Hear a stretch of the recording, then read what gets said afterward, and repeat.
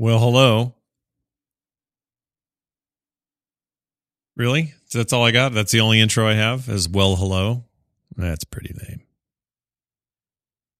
Pretty lame. Hey, everybody, it's Scott here, and it is Diary of a Cartoonist, or as we like to say, DOAC. No. DAOC. No, DOAC. There you go. Pull up a chair here. Well, it's been a little while, not too long, but the holidays happened and a trip to Phoenix happened and a semi-medical emergency happened and a new show got launched. Won a bunch of podcast awards yesterday at the New Media Expo thing down there to the Las Vegas, Nevada. We had a bunch of us on hand. I couldn't go for various reasons. I'm sad, though. I would have liked to have gone. We won best comedy podcast for TMS. We won People's Choice for TMS, which is the big fat award, the big end of night one. Best film and TV podcast with FilmSack. And we were nominated 2 other times that we didn't win in the video game category. But pretty good haul, I would argue. It's not too bad. And I'm pleased with how all those shows have done over the last year. So it seems like a good year to win those things.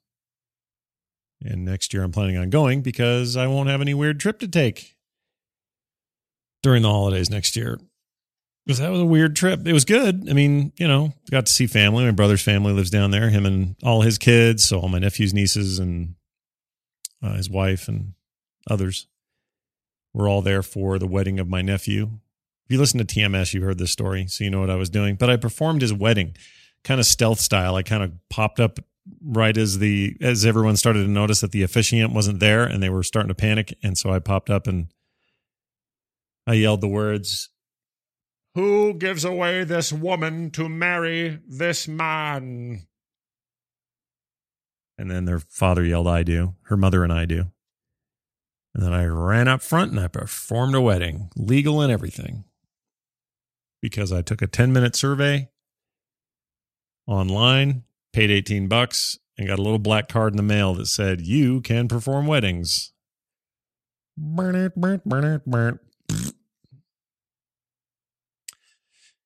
Anyway, nonetheless, and notwithstanding, it was a fun time on that regard, but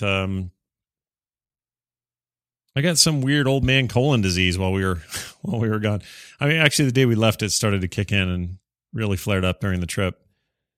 And I didn't get any sort of treatment or diagnosis for it till we got home, which was New Year's Eve. And I did a CT scan. They thought it was going to be kidney stones. It was not kidney stones. It turned out to be diverticulitis, which is a condition, very common condition, especially in the Western world, probably our diet, where you get a very, very painful inflammation of the colon.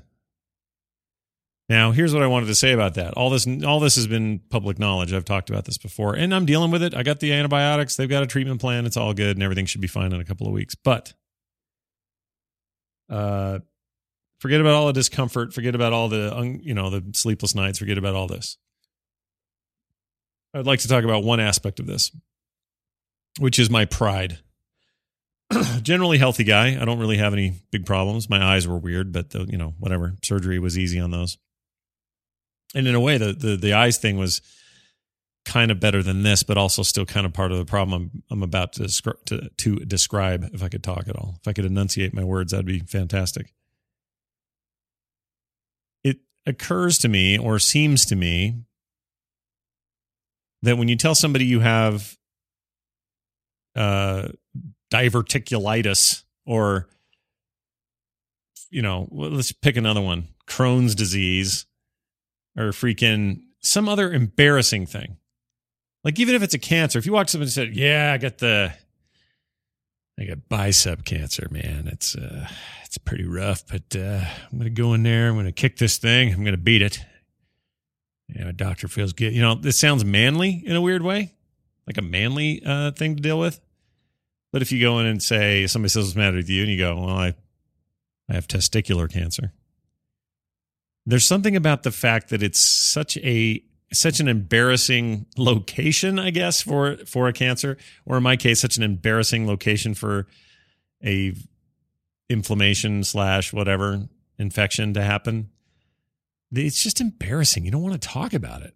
Like you just feel like a I don't know, like a flaky old man in an old folks home. Forgot to take his pills at noon, you know? And even the cataract thing, I mean, it was no big deal, but telling people about it, like, yeah, I had cataracts. What? I thought only 85-year-old men got those. Aren't you too young for that?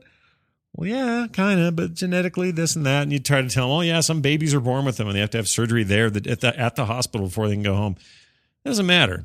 The impression is there, which gets me to the larger sociological sort of bent of all this, which is this. We as human beings are too quick, I think, to make judgment calls based on predispositions that are kind of archaic. It's like,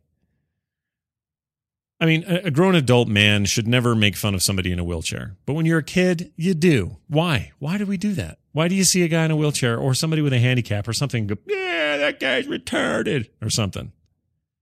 Well, you'd never do that now. In fact, you'd probably ask if you could help, hold a door, help push, ask if you can do anything. You know, you try to do these things now. But when you're younger, you're just kind of an a-hole about it. If somebody's a different color or somebody talks differently or somebody has weird hair or somebody drives a car that's not as cool as yours, you're driving a Mustang, your buddy's got a Pacer, you make fun of the guy with the Pacer. What is it in us that does that?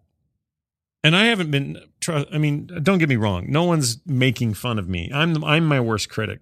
I feel stupid about this thing just because it's annoying and it hurts and I feel like it's an old man disease. Despite the fact that it's entirely treatable and I can never have another flare up again if I play my cards right and eat right and stuff. But, you know, and I am taking it in stride. I'm saying, well, okay, here's my prompting to stop eating like a 15-year-old, which I sometimes do. But what is it, though, in children all the way through adults that drives them to do this? Like, what is it that possesses somebody to attack somebody else verbally, physically, or otherwise because there's something different going on there? And I don't know why this has inspired this thinking in my head. And I know these are age-old problems, and it's probably just stupid to even bring them up because, yeah, we've been dealing with them for thousands of years, and we still haven't figured out how to deal with them. But what a cool world we'd live in if people would just knock that off. I mean, I try not to be critical of everybody and everything around me, but there are times, you know, I don't know, like, you know, I always try to, I've talked about this before, but I always try to be the guy at the restaurant that if the waiter brings me crap or it's not working out or he gave me bad service or something, I still tend to tip and I still tend to be really nice to the guy. Well, why? Because I really don't know what battle he's fighting right now. And it could just simply be he's just a jerk and he's a pathological jerk and this is just the way he is. But it's probably not the case. Way more likely scenario is things are complicated and not that cut and dry. So I feel like I've talked about this before, so I won't go too deep into that side of it. But I've always tried to. My dad, I feel like, was good at teaching me that was an important aspect of the way I would behave toward other people. To not to make assumptions, and the only assumption to make is that there is no easy answer. And if you go into a situation like that and somebody's behaving in an erratic or strange or angry or whatever way, that there may be other forces at play here that are affecting their interaction with me. And I think that serves me and has served me pretty well in the past. But there are times, you know, driving a car, some jerk cuts you off. He's not paying attention. He's on his phone. The natural inclination is to just rail that dude up and down in your car. I mean, you're not really doing much good by yelling in your own car. And anytime those altercations turn into me pulling up next to somebody, getting out of the car and knocking on their window and asking them what the hell they were thinking, I don't think any of that leads to anything good, right? I mean, nobody wins that fight. I mean, you may win If I'm bigger and he's a little shrimpy dude and I punch him and he's terrified and never fights back, well, then I guess I won a very small battle in a much larger, more complicated, more philosophical war. I'm not sure I've won that war. I may have won that battle. Not to get too poetic about it. But anyway, the point, or the reason I bring all that up, the reason I'm bringing up any of this stuff is I feel like I'm in a weakened position because I've got a thing that's embarrassing. So if I had said to the world, I've got a knee blown out. I've blown out a knee. It's my old basketball injury from high school. It's acting up again. I'm going to have to get that surgery done. And wish me luck, everybody. Like there's something manly about that injury. Breaking a collarbone, smacking your head against a baseball bat, whatever. These are far more palatable, manly pursuits when it comes to injury. And I don't think it should be that way. And I'm clearly part of the problem because I'm perceiving it that way. There are probably people who are like, what are you talking about? But my perception is part of the same, it's a symptom of the same disease. And it makes me feel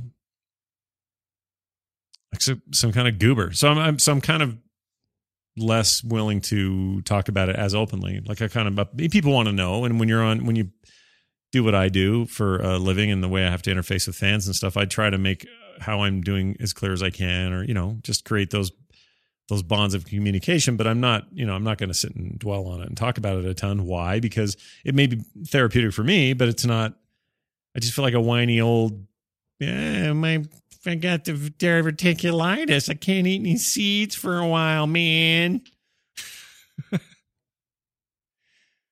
We don't cry for me, Argentina. Or will you cry for me? How's that go? The Madonna movie I never saw? I don't know how it went. Is that any good? Remember that when she was popping out movies? Remember that? And they were never,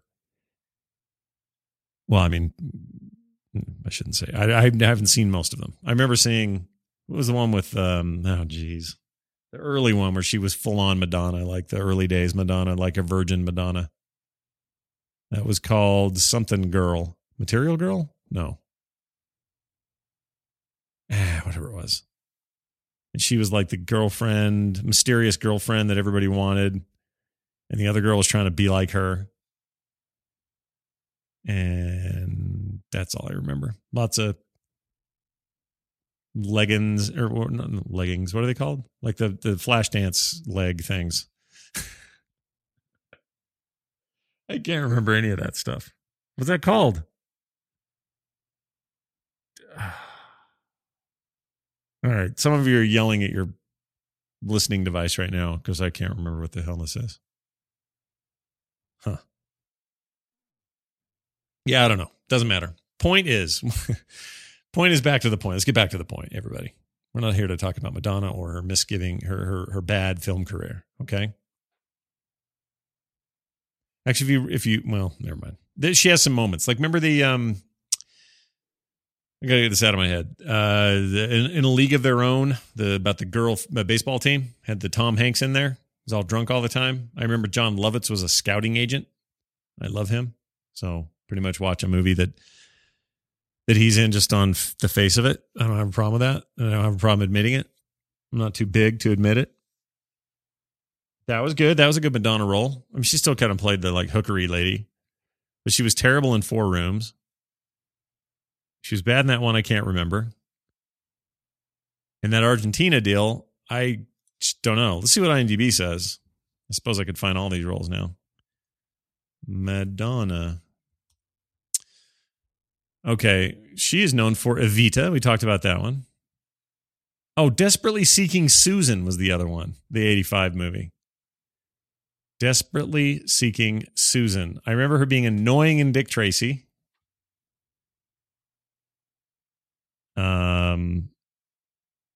Let's see. Let's look at actress here. The last thing she did where she appeared as herself and not a voice was Will and Grace, the TV show. Which, okay, here's another interesting thing. Will and Grace. Let's talk about that for a second. Remember that show was supposed to be groundbreaking in terms of, look at us. We're so progressive, and look how we're treating the whole question of the gay lifestyle and how everybody's doing within that little bubble we got going on this show. And really pushing it forward and changing the way TV works, and pioneers, really. Have you gone back and watched any of that lately? Because it is the most stereotypic, over-the-top, gay stereotype bonanza you've ever seen. And it would not fly today. People would be offended by it. People would be shooing that thing off of TV. Both people in the pro and con column, in terms of the lifestyle and its acceptance in mainstream culture, they would both be decrying this thing, probably more loudly on the gay side, because it is not... it is just this flamboyant, like, over-the-top thing. I can't imagine that show working today. And it's only been, look, 2003 was when Madonna was on. I think that show went even longer than that. It wasn't that long ago in the overall scheme of things, a decade ago. Can a decade make that big of a difference? I guess it can. But, geez, it's rough. I watched an episode while we were in Phoenix on a hotel TV, and I was like, is that what this was? Because I don't remember it being this bad, this over the top, man. Like, I remember it being like, oh, no, let's explore these issues. And I guess it still does that. And some would say, well, you got to start somewhere. And so you start in this place that homophobes can laugh at, and gay people can get excited about the fact that, that here's a mainstream TV show that isn't shunning you. I guess that's a starting point. My problem, you know what my problem is with all this stuff? The reason I've always struggled with, like, let's get it on TV. Let's have more of it on TV. Or the opposite, which is get them off TV. Why do we have to, I don't want gay people on my TV. Like, either of those perspectives, I guess I still struggle with both, because I never really cared. What I mean is, it's great. Have a show. Have some gay people in it. Why is that a big deal? Why are we making a huge deal out of it on either side? Why is that a big deal? We have to get to that point, guys, where we don't care anymore. We have to. As a society, I'm already cool with whatever, man. Want to get married? Go for it. I don't care. Want to not get married? Fine.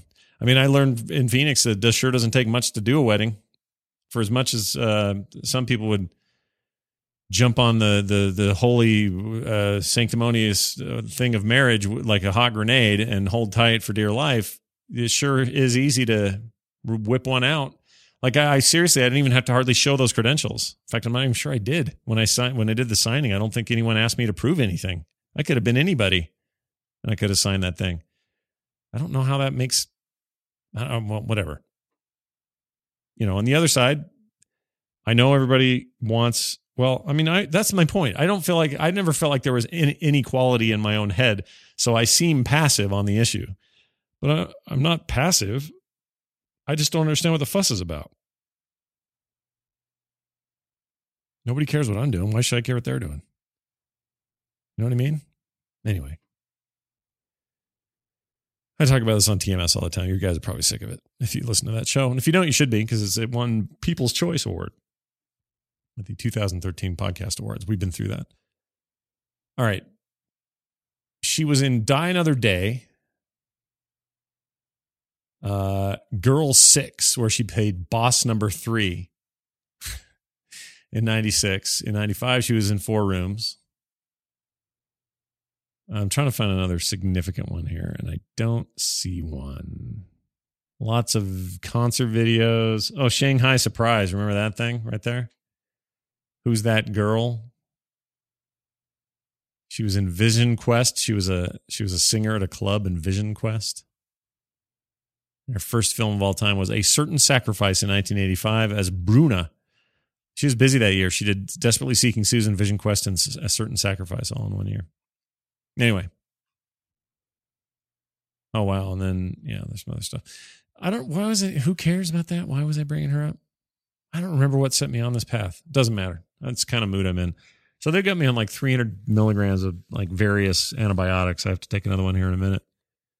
And I got to take them in the morning, midday, and night. And I have to do it for 10 days.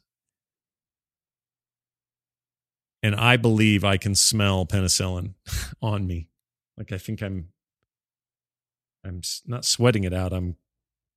It's just coming out of me. Like there's a cloud around me that it smells like Big Pharma.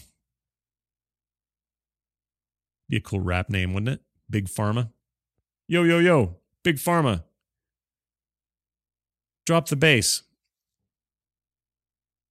So that's what's going on in my life. It kind of ruined the holidays, to be honest, because Christmas was fine. It was Christmas Day. I decided I was going to have a whole new diet, and I'd been losing weight anyway, but I was going to start like hardcore healthy eating. And I decided that the day after Christmas Eve, which Christmas Eve was a total nightmare with what I ate. I was a pig and I ate tons of crap I shouldn't have eaten and everything else. And this is, mind you, I'm about 220 pounds, 218 pounds, somewhere between there is where I was fluctuating on Christmas Eve. Christmas Day comes. I eat really well that day. I'm really good that day.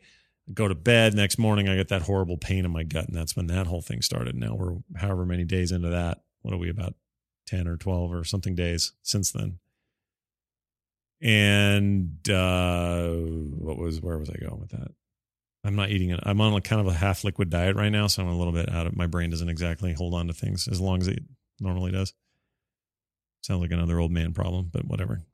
I'm not eating my normal solid foods at the moment. Anyway, so my point was that just kind of ruined the holiday. Just made me feel terrible. We had to fly out that day. We did. That was miserable. Got there. Miserable the whole time, pretty much. Get home. Still miserable. Get the diagnosis. Get the stuff. Still miserable. I didn't start kind of feeling better until yesterday. And it feels like a bit of a road ahead of me, but a little bit better than the few days previous. So the stuff, whatever these antibiotics are working. But I still don't like how this year started. It sucks. I was so excited about Current Geek, which was great. Went off without a hitch. Very happy with it. Awesome guests. Tom and I had a ball. We're stoked about that show moving into the year. No problem with Current Geek at the moment. Very happy with it. But I wanted to launch that at my best, and no one can tell the difference between my best and when I feel like crap, because I work really hard to cover that up. But I do wish that I could have done that under different circumstances. And going to Vegas would have been nice, but I couldn't go because of all these other things that were going on, especially that launch. And then, not feeling well, I wouldn't have been good there anyway. I just kind of want a do-over, man. I just want a mulligan. Because otherwise things are going great. We got the studios nearly complete. There's a little bit of this and that to do still, but it's not really too terrible. Yeah, I don't, things are good. Kids are healthy. Kim's doing good. Network's doing good. Everybody's doing good. I have a client that won't pay me, though. That's frustrating. That's a whole nother story. They're way behind. And it's frustrating because I turn down paying work to get their work done sometimes. That's a long story. And I really like them as people. They're old friends, and I like helping them out. But I'm getting to a point I got to make a decision. I don't know what I'm going to do. That's frustrating, but other than that, things are going okay. So I guess that's it. I just wanted to catch you guys up on what's going on. If you have any questions for me, I'm happy to answer them. Oh, I actually have one to answer. I meant to do this. Sorry. Let me do this real quick. This was going to be one of my goals. Here's one. Here's one right here from Oliver from Birmingham, England. Birmingham or Birmingham. I don't know which way you would prefer to say it. He says, Mr. Johnson, loving the return of Diary of a Cartoonist. Your last episode asked people to send in topics. If you haven't already bombarded yourself with these emails, I was thinking it would be cool to hear what you did pre-Frog Pants and what you studied in college. Just an idea. Thanks. Keep up the good work, Oliver. All right, Oliver. Before Frog Pants, I was a full-time graphic designer.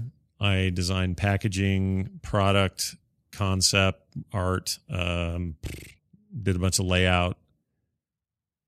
Oh, all the computer-aided stuff, just a bunch of kind of odds and ends that were all sort of related to design. I did that for a company for a number of years, and before that, similar work for another company for a number of years. But that was pretty much what I did job-wise out of college. Just kind of went from place to place and did similar stuff, and then kind of grew with the tech and advanced on to other things or whatever. But I was the last place I was with for a long time, probably a good 10 years, 12 maybe. Is that right? Yeah, 10 or 12 years. Oh, and the doorbell's ringing, but I'm too far down here to care, so I'm not going up there. Anyway, in college, I studied graphic design, illustration, and commercial art. And, I took core classes and stuff too, but any chance I got, I was taking classes that were, like life drawing or whatever. And I learned a lot of layout stuff and Photoshop stuff and things like that. Whenever there were classes for things like that, I would take those, but the focus was on commercial art and, which included a lot of stuff like advertising and packaging design and things that I ended up doing. But I always just wanted to draw, be a cartoonist, really. So the internet has finally given me a way to do that without having to compete too much with the old way of getting popular with your work like that. So that's been really nice. But yeah, it's hard to say. I mean, the hard to say what led to what's happening now for me, but I think all of them, like just life experience, helped me work toward the Frog Pants thing, and it's working out great. So I really wouldn't change anything. But that is the answer to your question. If you have one, send them to Scott at frogpants.com. Scott at frogpants.com. And I will answer them here on the show, an upcoming episode or some such like that. Okay, that's it. I'm going to go see what UPS just left me on the doorstep. It's like Christmas every day. I hear the dog. Oh, it's you. You're not the dog. Hi. My wife just walked in. How's it going? You're not on camera. It's just a diary episode. Oh. Say something. How's it going, everybody? They can't answer you, though. So just to end it, I was about to end it, but we just got a new car today, right? Yep. Well, a new used car today because Kim had to turn her lease in. She had a Hyundai Sonata for 3 years, and now we're back to Honda, the better H of the H cars. Are you happy with it? I am. Can I come out and see it? Yes, that's what okay. Well, I'm going to sew it up then. Everybody have a fantastic time until I talk to you again. Again, that email address is frogpants@gmail. No, it's not. Scott at frogpants.com. Sorry. Scott at frogpants.com. And feel free to ask any old question you like. That's it. We'll see you guys later.